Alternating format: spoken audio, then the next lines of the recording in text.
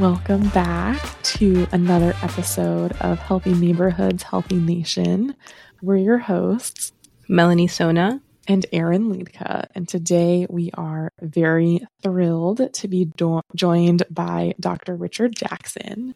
And for those of you who may not know, Dr. Richard Jackson is a professor emeritus at the Fielding School of Public Health at the University of California, Los Angeles, where he was department chair in environmental health sciences.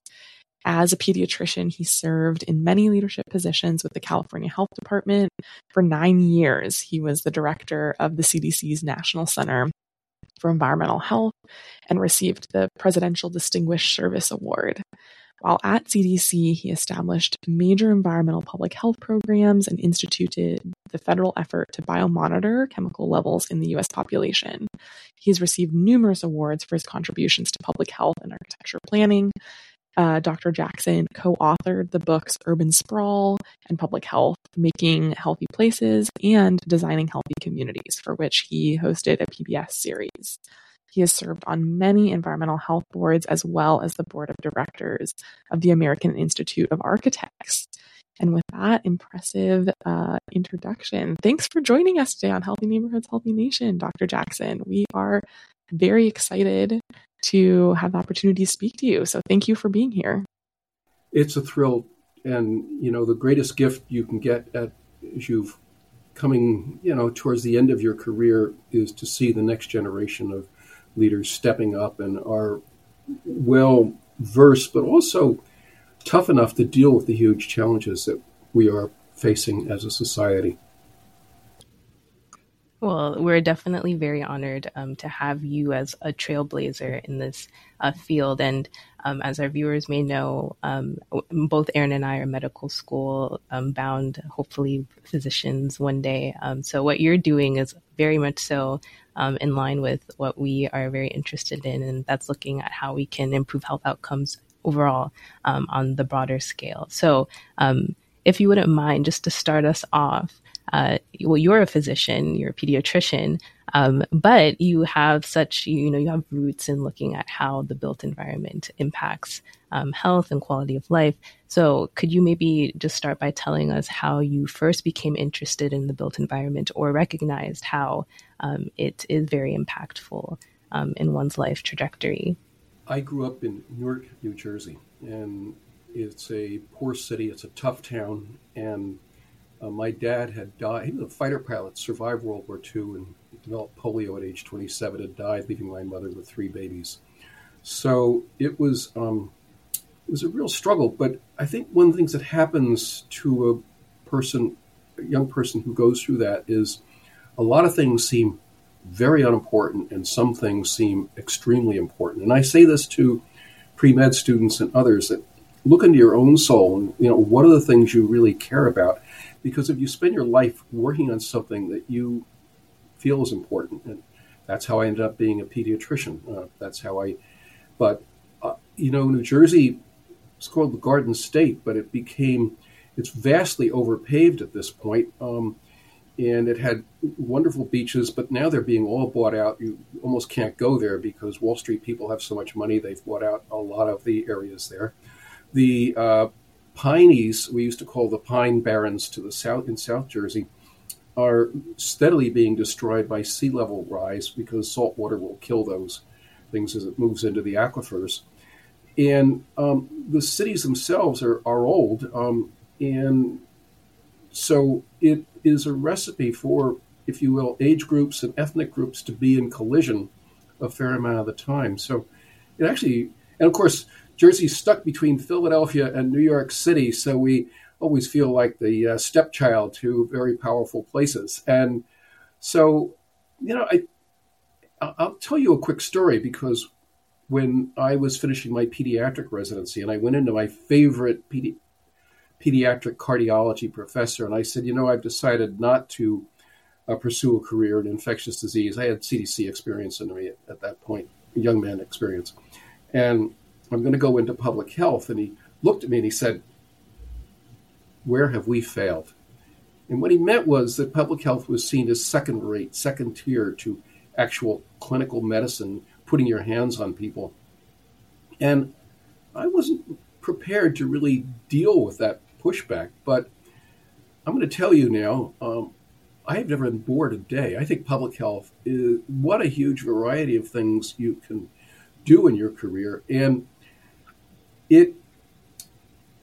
one of the things, after the shootings, the awful shootings we've had in our country, the medical groups, the emergency medicine docs came out and said, we're really upset about this. A lot more has to be done. And the National Rifle Association said, you health people need to stay in your own lane. And they shouted out, damn it, this is our lane. We're seeing 10, 20 people a day with gunshot wounds in our big cities. And so where I'm going with that is, it's not okay for doctors to sit in their offices in white coats and write prescriptions. We've got to be out in the community, and we've got to affect change, because everything in our society, whether it's housing, transportation, education, finance, taxes, they all impact health. Yeah, we couldn't agree more. And I think, your ability to look at, specifically when it comes to the built environment, right, broaden people's perspective on what the built environment is and why the built environment is important to health is something that Melanie and I were, particularly interested in and really kind of inspired by, right? You're kind of one of the pioneers in this field of saying, hey, let's look beyond just the basic chemical toxins, and let's look at other factors of the built environment that play into health. And when Melanie and I were reading about your work, we noticed, you faced some resistance to your ideas about the built environment and about including, these different components of our environment in health. And I'm wondering, how did you successfully, convince people or garner support for this idea that the built environment matters? And ultimately right now, we're in an environment where I still do feel like factors of the built environment are underestimated, they're underappreciated, there's not enough emphasis placed on them. But there was a culture shift, it seems. People know what the built environment is, or the whole term for it. So yeah, what were things that when facing some of that initial pushback, how did you convince people that this was something that was important to everyone's health? The pushback never stops, by the way. The earlier call I was on related to getting the hospital systems and the healthcare system in the U.S. to really start paying much more attention to climate. And as you know, the medical industrial complex is now 20% of the entire GDP of the United States is going to medical care. About 8.5% of all the workers in America now are in the healthcare business in some form or another, or pharmaceutical development or whatever. And it's about 8.5% of the carbon footprint of the United States. So as an example, through the National Academy of Medicine, we've been pushing to have the medical regime, if you will, really pay much more attention to their carbon footprint. And anybody that's been in a hospital is just stunned at how much waste there is, for example. And, they're running minus 100 degree freezers all day long, night and day, and fume hoods that don't need to be going, and on and on and on. And so one effort has been to make the accreditation of hospitals include climate metrics. It's interesting. How much of a greeting do you think that got from the CEOs of the healthcare systems and hospitals of the United States? They really pushed back. We got enough to worry about, and you're telling us to worry about this? And yet, I'm going to tell you something. And I know all the young docs are really worried about climate. All the medical students are really worried about it. All the old guys like me and women are really worried about it. It's the ones in early career that are just overwhelmed with the debt they've had from school and the patient demands, 20, 30 patients a day. And so they can't even pick their heads up to think about these larger issues. So leadership from your generation is going to be so important going forward, because you're going to be, frankly, the victims of this. I've been talking about climate, but in some ways it's all related to the issue of the built environment. And I mentioned this in my own personal history. I went to CDC in 1994. I was sworn in by David Satcher, one of my heroes in public health. And the the work was really hard. It was endlessly trying to get more budget. We were trying to get the biomonitoring, the measuring of chemicals in the American people. In the beginning, we could measure lead and a few other things. By the time I left, we were up to 500 chemicals on 5,000 people a year, plus using it for studies. And early in my career, I'd done a lot of work around pesticides and realized I could to really make the argument that these farm workers were poisoned, you had to be able to measure it in the bodies of the farm workers, not merely to say the crop duster went over and they started vomiting, and that's all the information you've got. You've got no clinical measurement to really document what was going on. So it was a passion to get the biomonitoring going. And I was working on that, and there was the heat waves in Chicago. We sent people up to look at the 700 people that died in the Chicago heat wave, I think 95, 96, et cetera. But we had moved. I have 3 sons. In fact, one is a doc at CDC now. And we moved. We did what, you could tell I'm an old white guy. We looked at where the best scores for the public schools were in Atlanta, and we bought in that school district.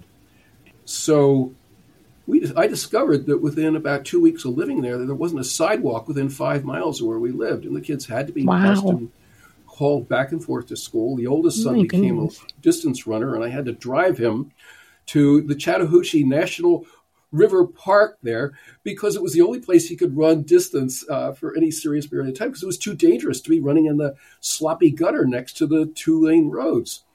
And so I found myself feeling overwhelmed by work and sort of frustrated by my home situation, and that's my family's home situation.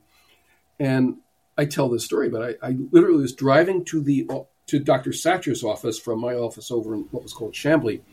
And I'm driving down a 6-lane road. It's actually 7. It had a suicide lane in the middle. And there are homes of the poor on both sides of the street, and garden apartments and strip malls and this sort of thing. It was a little difficult. And over on the side was 90 plus degrees outside. The humidity was brutal, as it can get in the summertime in Atlanta. And there was an older woman walking along carrying a shopping bag, one in each hand, shopping bags. And I was so upset by seeing this. And I mean, that woman drops dead. The cause of death will be heat stroke, and it won't be absence of public transportation, absence of trees, poor air quality. And she's killed by a truck going by because it's slippery where she is, and the trucks are going 3 feet from where she's walking. It will be motor vehicle trauma, and it won't be lousy urban planning and lack of public amenities, especially for poor people. And so I called up my friend Howard Frumpkin, who was the first author of our first book, and I said, Howie, I'm worried about parts per million and parts per billion, and what's in the residues of animals in faraway places and the melting of the North Pole. But what really matters to most people is where do they live, where their children live. You don't have to be really rich to have a happy life. You can go to a lot of, if you will, Latin countries, other places where the people's needs are relatively modest, but it's safe and you have a sense of community and there's good quality food. Mexico, mix of rice and beans gives you complete protein, and I'd rather sing songs and sit in the town square and watch the old people and the young people. So that's when the nice thing about being at CDC is I had a pretty good budget and I could bring in experts on absolutely anything. So we brought in the guy from NASA who had done the overflights checking for heat island effects. And so you go over a shopping center in Atlanta and it's 110, 120 degrees on that black pavement. And then you go over the forest and it's 30 degrees cooler. That was one example. We were able to bring in the most interesting people. One I loved was the people that did CPTED, Community Policing Through Environmental Design. And if you physically, the example was in Tampa, Florida, when they put windows facing the sidewalks, crime dropped about 30 to 40%. And so that the community could actually see what was going on out there rather than being invisible. That's one example. But the nice thing about CDC is if you invite people to come in and talk about something, they do. But I got a lot of pushback because I got the funding for 2 new buildings. And one was the lab building and one was an office building. And I thought, I want a 3-story, 4-story atrium, welcoming lobby with pleasant and attractive stairways on the side and the meeting rooms off the stairways so that people are encouraged to socialize because that's good for our health. Loneliness is a big disorder in America, says the Surgeon General, and he's right. But we also need to get the physical exercise of going up and down the stairs. Don't force people onto an elevator the second they walk into a building.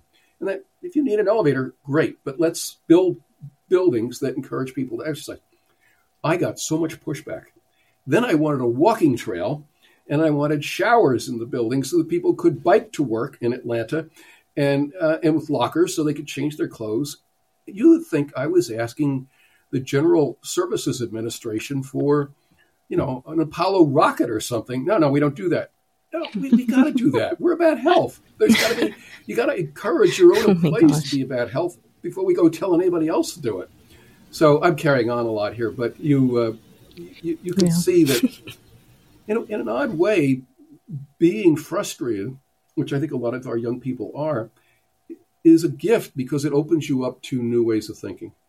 I just want to say that I think there was a couple of things that you mentioned that are really kind of stand out to me. And one of which is like when public health and safety measures and when you have a good built environment, right? Or just in general, when public health is working, it's invisible. People don't think about it. People don't notice it. People aren't, it's not in the forefront of people's attention because a lot of things are just prevented in the first place. And then, when we get into some more issues, especially when we talk about, various illnesses or, cancer or something like that, right? It's like, this is a very visible thing. And, there's just so many things that could have been done to prevent these bad things from happening in the first place. And so I think it's really interesting that you have that perspective. And I also think that this idea that people within the public health space need to kind of practice what they preach is really interesting too, because, especially when it comes to research, right, it shows that there's like barriers to translation of knowledge, even within people who understand the research fully 100%, right? Because people are doing research on health and they're doing research on how the environment affects you, but yet the environments that they're existing in, and they're the top scientists, CDC top scientists in the nation, in the world. And so, having to advocate for that kind of thing and pointing out, hey, this is something that maybe people would want and people could benefit from. It's really interesting that you kind of have to do that, and something to keep in mind, especially for Melanie and I, as we're trying to make knowledge about people's environments and make knowledge about people's neighborhoods accessible to everyone and understandable to everyone so that they can apply it in their daily lives. So I appreciated that insight. And based off of that insight, I'm curious, like, how have you found, because I think that's something that maybe especially people outside the public health space, how do you convince people, or how do you show people that these things work? The environment is important. Like how do you, because you can't really, when you point to the benefits, right? It's kind of, public health has this invisible role. So how are you able to advocate and convince people that this stuff is important when, the odds are, I don't know, people are just not inclined to think that way. Erin, I grew up, my mom remarried, and there were 7 kids in the home, and it was really difficult. And somebody had a toothache in the house about once a month. And there was no fluoride in the water. There's no fluoridated toothpaste for the first 10 years. And fluoride's not perfect. If you get too much of it, you get spots in your teeth, and we should really make sure the doses are low. But man, oh man, you cannot ignore a good toothache. It just exists in your body, and it's right there. But where I'm going with that is, in my pediatric career, I never saw a child die of whooping cough, but Dr. Satcher almost died of it as a child. He could not get admitted to a hospital in Alabama where he was growing up. He was one of a large family. His mother had to hold him for a whole week to get him through whooping cough. And I think, that those early life experiences, which I've already talked about, they really shape what you're going to do in your life. You became an MD, PhD, and had huge positive effects from it. But I saw children die of chickenpox. They were cancer patients largely because, you have immune deficiency really was the problem. I saw people die of preventable diseases. And I worked on smallpox eradication in India for about 3 months. And to have an moderately educated person or a doctor from Stanford to stand up and say what you need to take is horse pills instead of getting immunized is just gangsterism. It's stupidity.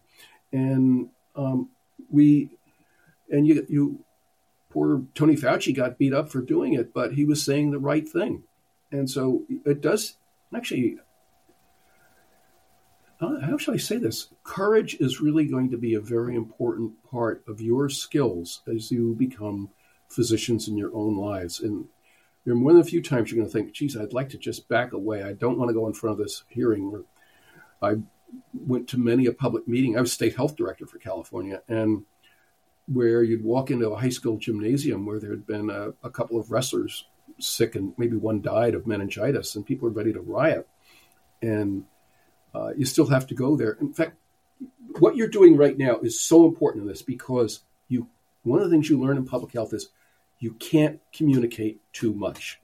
You really have to do that. And you said, don't be too technical with your language because it's a podcast. Well, one of the first lessons you learn is you have to use a little technical language. This is a secret. So I'm very sorry we have meningococcal meningitis on the wrestling team here, but meningitis is just inflammation of the meninges, the lining of the brain, and we have good drugs that can deal with this, and we've got to really do surveillance. That means we have to test people's nasal swabs on a regular basis to make sure it's not being spread. What I did there, though, is you use the technical language because you have to have authority because you talk too much like a kindergarten teacher. People don't pay attention. And that's not a put down. I love kindergarten teachers. But different audience. Yeah, you have to both retain your authority, but also to be accessible. And by the way, that's classic pediatrics, too, because you don't talk to it. Yeah. And pediatricians, we don't do baby talk. In fact, one of my pet peeves is every time somebody calls a child a kid, I say, no, that's not a kid, that's a child. But that's a story. Yeah, well said, Dr. Jackson.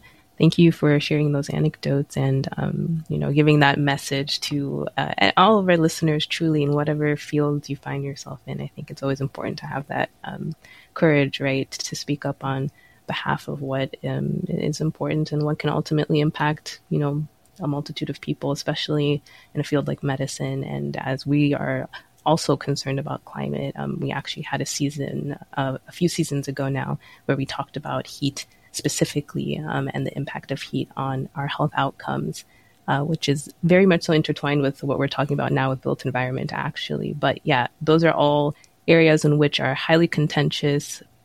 A lot of people have a lot of opinions about these things, but it's going to take some courageous leaders to be able to continue the work that people in your generation have started. So, but to kind of transition out of that ever so slightly, you are definitely not just a talker. You're very much so about what you believe in. And that is in part why we have you on this podcast, is to demonstrate or to just discuss the actionable steps that we can take to be able to combat the things we don't like seeing going on in our environment. And one thing we came across when we were doing a little bit of snooping on you was this documentary that you were involved in called Designing Healthy Communities, which for our listeners, you can see that online through PBS.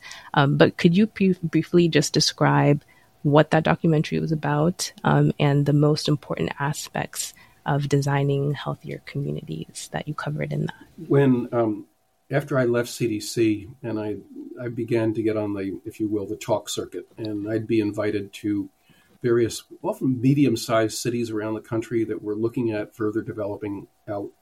And I'd be asked, and I would literally say, okay, I'm happy to come and talk, but I want to meet with the city council, including the mayor. I want to have the chief of police, the fire chief, at the meeting. And I'd ask them, what are you most worried about? And I live in Northern California. Our big worries out here right now, if the average citizen, they would say, I'm worried about crime because it's gone up and up and up, and I'm worried about homelessness. And both of those have genuine built environment aspects to it. And good grief, homelessness. It's gotten to the point where San Francisco, I love San Francisco. I went to medical school here, but it's having a very hard time, and we've just not built enough housing. And there are a lot of reasons for it, but one of the biggest reasons of all is we have too many of the decisions about what we build residing within the for-profit sector. And they're always trying to pencil out, do I make enough money if I build this or build that? And can I put the cheapest stuff in this development or, bring in the most ROI, return on investment? I always joke that ROI in French means roi, it means the king, right? Because ROI is the king in America. But we have not built enough for people. And our tax policies do too much to discourage really good development. And and then the transportation thing has been, the first time I met with all the heads of, I went to Disneyland, I gave a talk, and there were about 1,000 transportation engineers in the Disneyland Hotel. And I got up and said, you people, and it was like 95% overweight guys, you people are more important to health than all the doctors in the country. And you think about the design of the road and the speed limits and the turn radiuses, but you have much more impact. So one of the things that came out of that was in California, and this was more under Governor Brown, Jerry Brown, was trying to move the state routes out of the cities and have them go around the city, because early on when we were building highways, we tended to use the main street, which was the busiest street, and the shopping street, and the community center. And that was not the street that should be the high-speed road. That should be the place. And so this has happened in Lancaster, California, the Top Gun city, where the Air Force has a big base there. They redesigned their downtown to be walkable, to have social centers, to have food shops. If there are banks, there are not too many of them. If you have too many banks, the place becomes uninhabited. It's not friendly to people. You all know how much dining improved when people had little cafe stalls outside the front. So you felt happy when you walked along there, and you may even see someone you know and you talk. So, but I'm jumping around on you, but when I think back to having the police chief or the fire chief, and there'd always be a question. The mayor would ask me about, well, I have diabetes, what should I do? And I said, well, you need to start taking the bus every day to work, because you'll get to know what people are thinking, and the physical exercise will be good for you. And they actually would say, you know what, Doc, you're probably right. So I was trading on the medical knowledge to an extent. But when I talk, kids, if at all possible, kids need to walk or bike to school. One of the things I learned is, how do you deal with a bully when you're doing that? If you're sitting in mom's car all day long, you don't learn what the real world is like. The average New York kid that grows up taking the subway is ready for a whole lot of the world more than other people are. What did I learn doing the video series 1? I learned that there's a lot of wisdom in the various communities. They're all different. Boulder, Colorado did a wonderful, it was 130 years ago when Olmsted and his sons laid out the bike routes going down from the Flatirons. But then the cross bike routes were put in later. And you can do almost anything in Boulder, Colorado by bicycle. And you ask people, what if we got rid of all these bike routes? They'd say, never. Oh, I want this. Syracuse, New York. Stupidest thing that ever happened. They ran a high-speed road through the center of town. The African-American community was on the west side. They literally could see the hospital from where they lived, and they would have to get in a taxi cab to go 100 yards to their clinical appointments. And of course, when you divide a community like that, traditionally the African-American community wasn't getting much economic support from the city. There was much more political power on the hospital and the white favored side. So there's actually a lot of talk about tearing out that freeway. I remember the number of it now, and I learned that one too.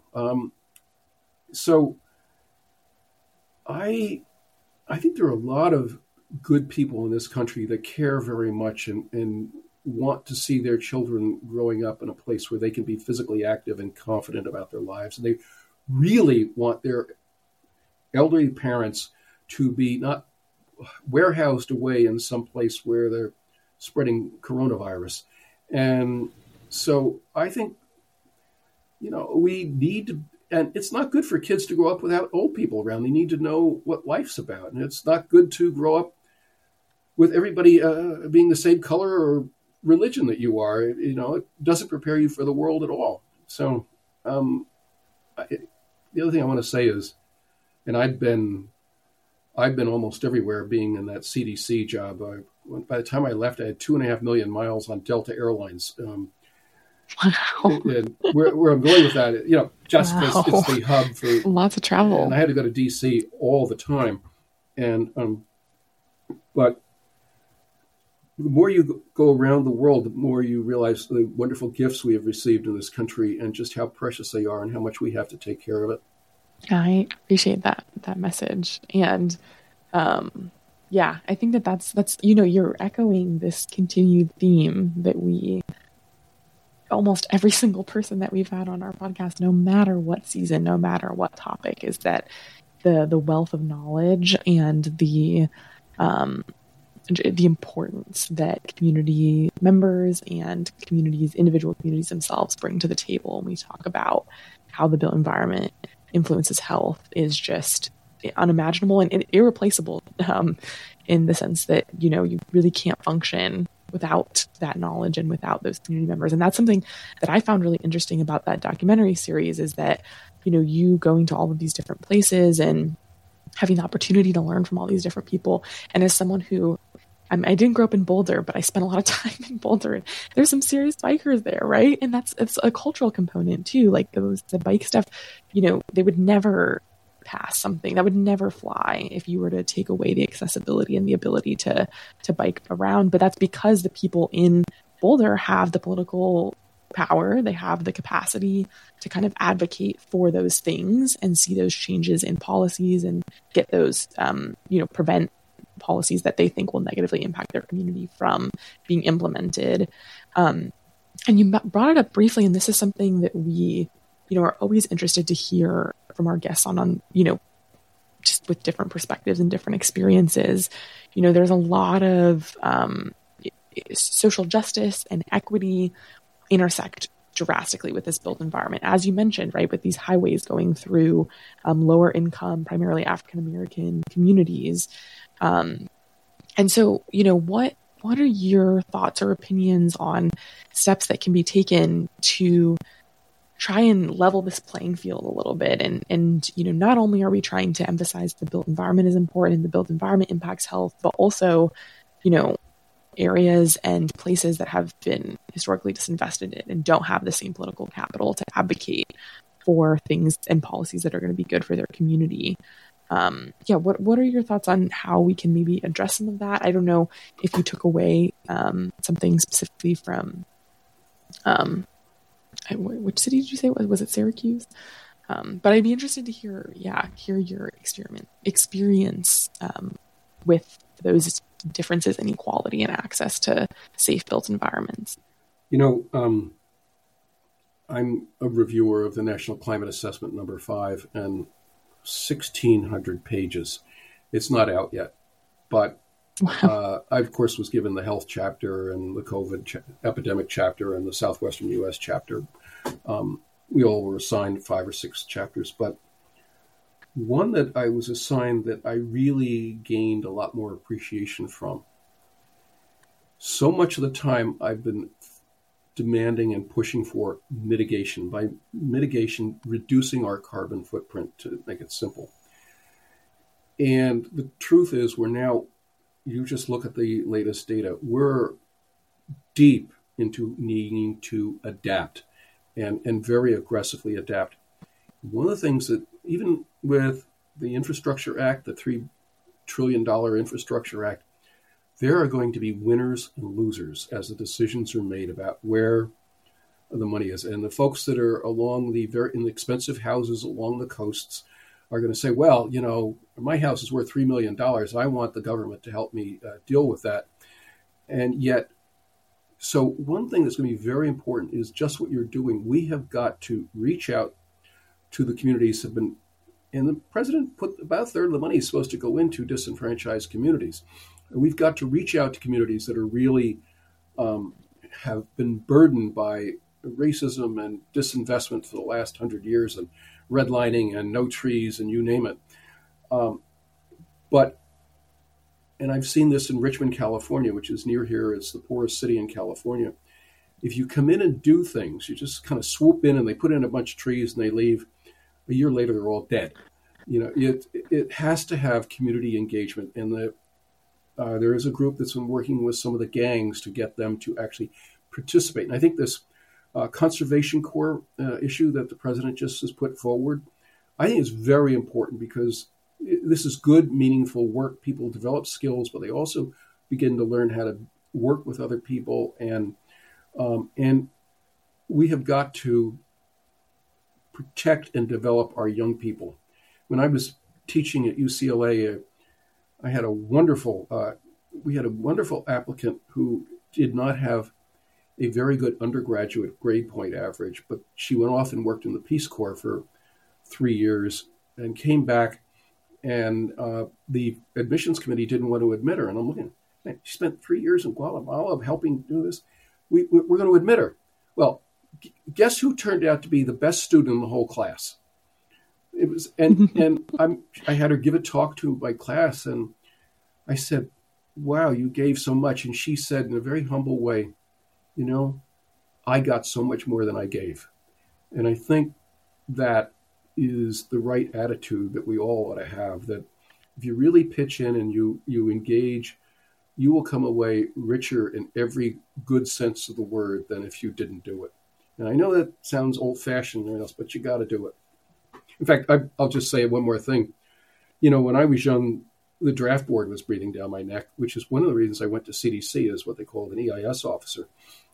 But I fell in love with public health because of it. And my brother had been in Vietnam as a Marine, and he was telling me, don't go. And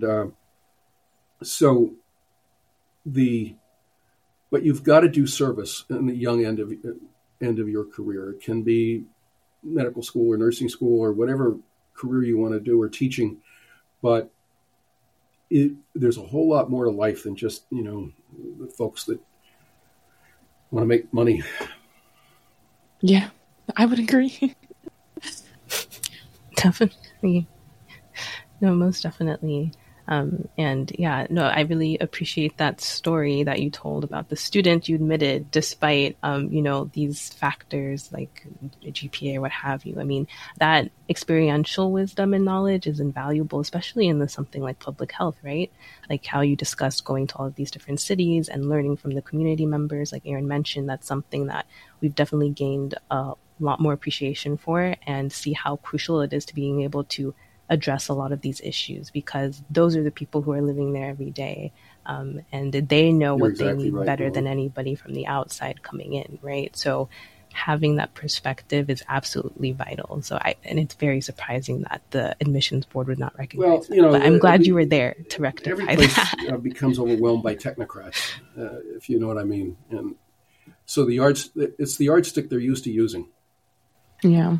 It's easier than, because that's the thing about, these experiential knowledge is not, you can't categorize it as easily, you can't quantify it as easily, which is I think something that happens a lot when we're talking about research in neighborhoods and communities, right? Is people who have been educated for years and years. I got my PhD in this. I did that.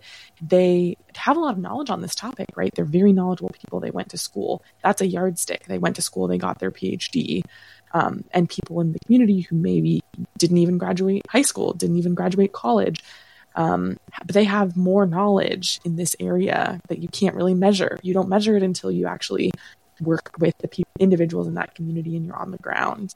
So you're right. I think it's an easier measuring stick, but it's not necessarily. Don't tell anybody I said this, but you'd be astounded how many professors are really quite juvenile.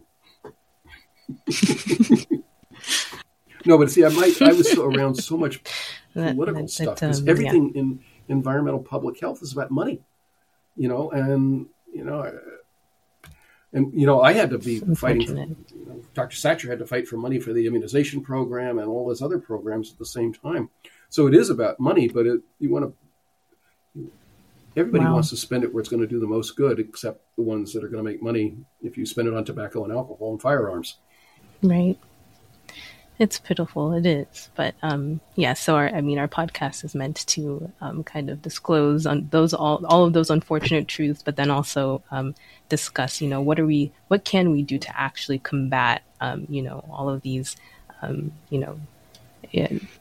travesties that we face. So I'm curious to hear from you. You are, very much so involved in many different things, many different trades that work together cohesively, though, to address built environment and ultimately health outcomes. And like I said, this podcast is all about kind of making a space for different experts to come on and give us insights to how they address the problems. And then we get to weave together this storyline of how we can tackle the huge, monstrous issue of health disparities from so many different angles.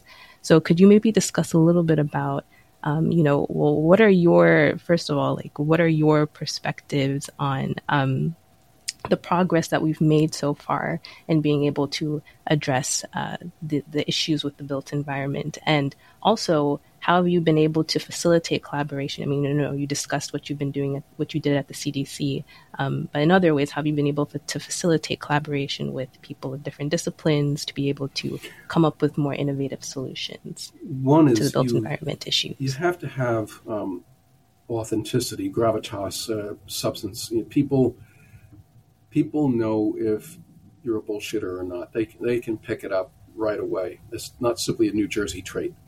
But a lot of my early work in public health was around pesticides and farm workers and farm worker poisonings and getting that kind of, and it was absolutely fascinating because the chemicals are 10,000 different chemicals, but the politics were brutal. I mean, we use as much chemical in California as the rest of the country put together almost. Well, about a quarter of all the chemical in the country for pesticides. But I'll just say it outright, in your late 20s and early 30s, having a good practical set of experiences, and it almost doesn't matter what you pick, as long as you keep yourself open to what's coming at you and you're reading and studying and staying on top of things, the doors will open. A piece of advice is join organizations. I became very active with the American Academy of Pediatrics and had much more effectiveness by going through the American Academy than it was just Mickey Jackson standing up and saying this, and that. So organizations really help. Keeping your friends close. So one of the things, it's easier for you in the era of social media and everything else but I found in my career so often I'd be in some difficult bind and I'd have to call a friend from 10 years before and say, this is what I'm dealing with. And the two of you will be talking to each other 25 years from now, and you will get good advice from each other. So keep your friends close. Family is everything. So, take care of that. Take care of yourself physically. But organizations, I have a son who I said, you really ought to go in the Peace Corps. He said, no, that's really run by the CIA. I said, no, it's not. And he was a Berkeley grad. He sort of knew all the political answers. But where I'm going with that is you cannot have an impact as a young person all by yourself without plugging into something bigger than the network that you were already in. And you will learn a lot. If nothing else, you often learn what not to do. But true, very true. And for example, I had one boss, very terrific boss. I was the health epidemiologist for New York State for a while, and I was having a hard time because I'd get mad at somebody and I'd want to get in a fight with them, not physically, but to do battle. I said, Dick, look, you got to learn to say what you think, but do it with a smile on your face, so that you don't make it worse. And it was seems like obvious advice, but no one had ever told me that growing up in New Jersey. But, just that, well, those are two pieces of advice, though. Oh, and I don't need to tell you this. You're such fine people, but nothing goes away in the era of the internet. So don't do anything stupid that somebody's taking a video of you.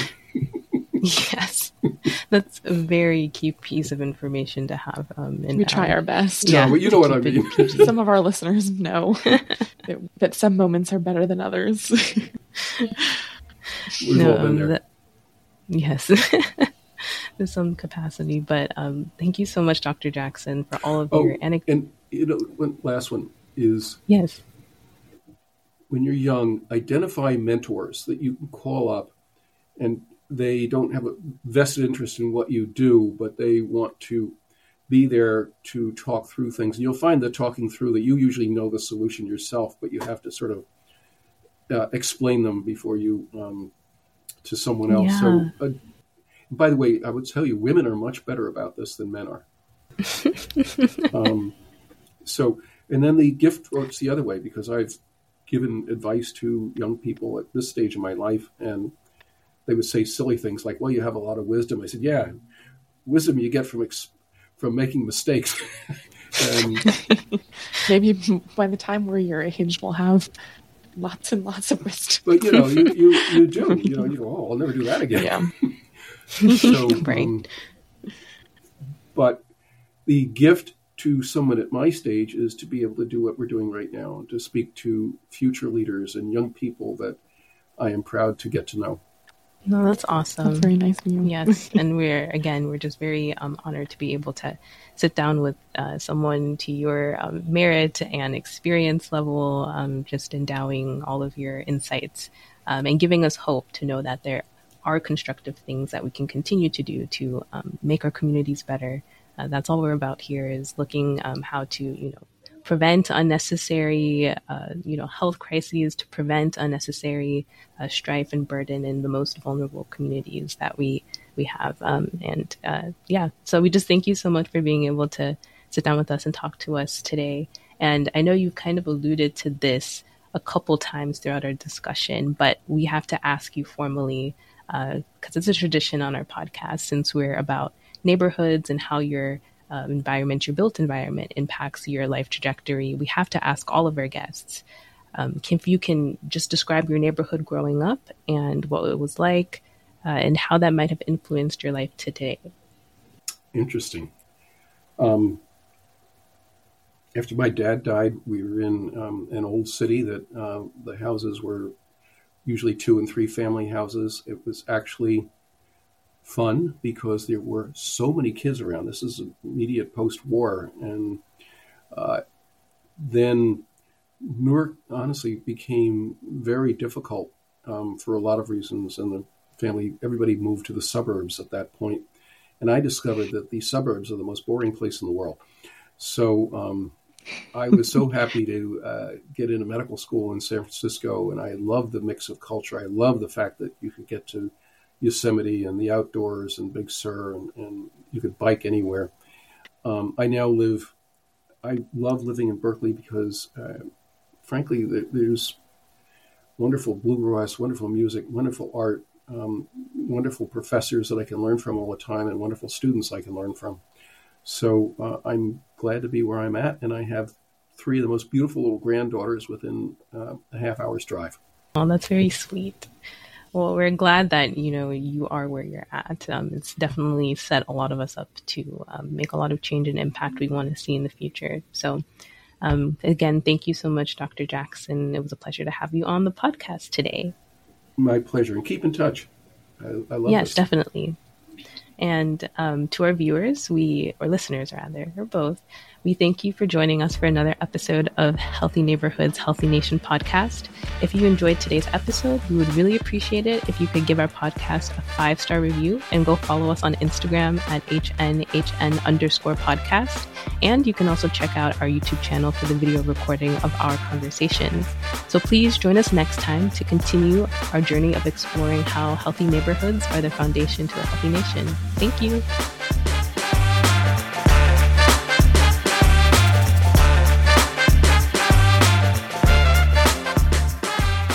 You are such pros. I'm someday, if I live long enough, and say I met them back when they were just young people, and they're We would be the so world. delighted if that was the Thank you. case.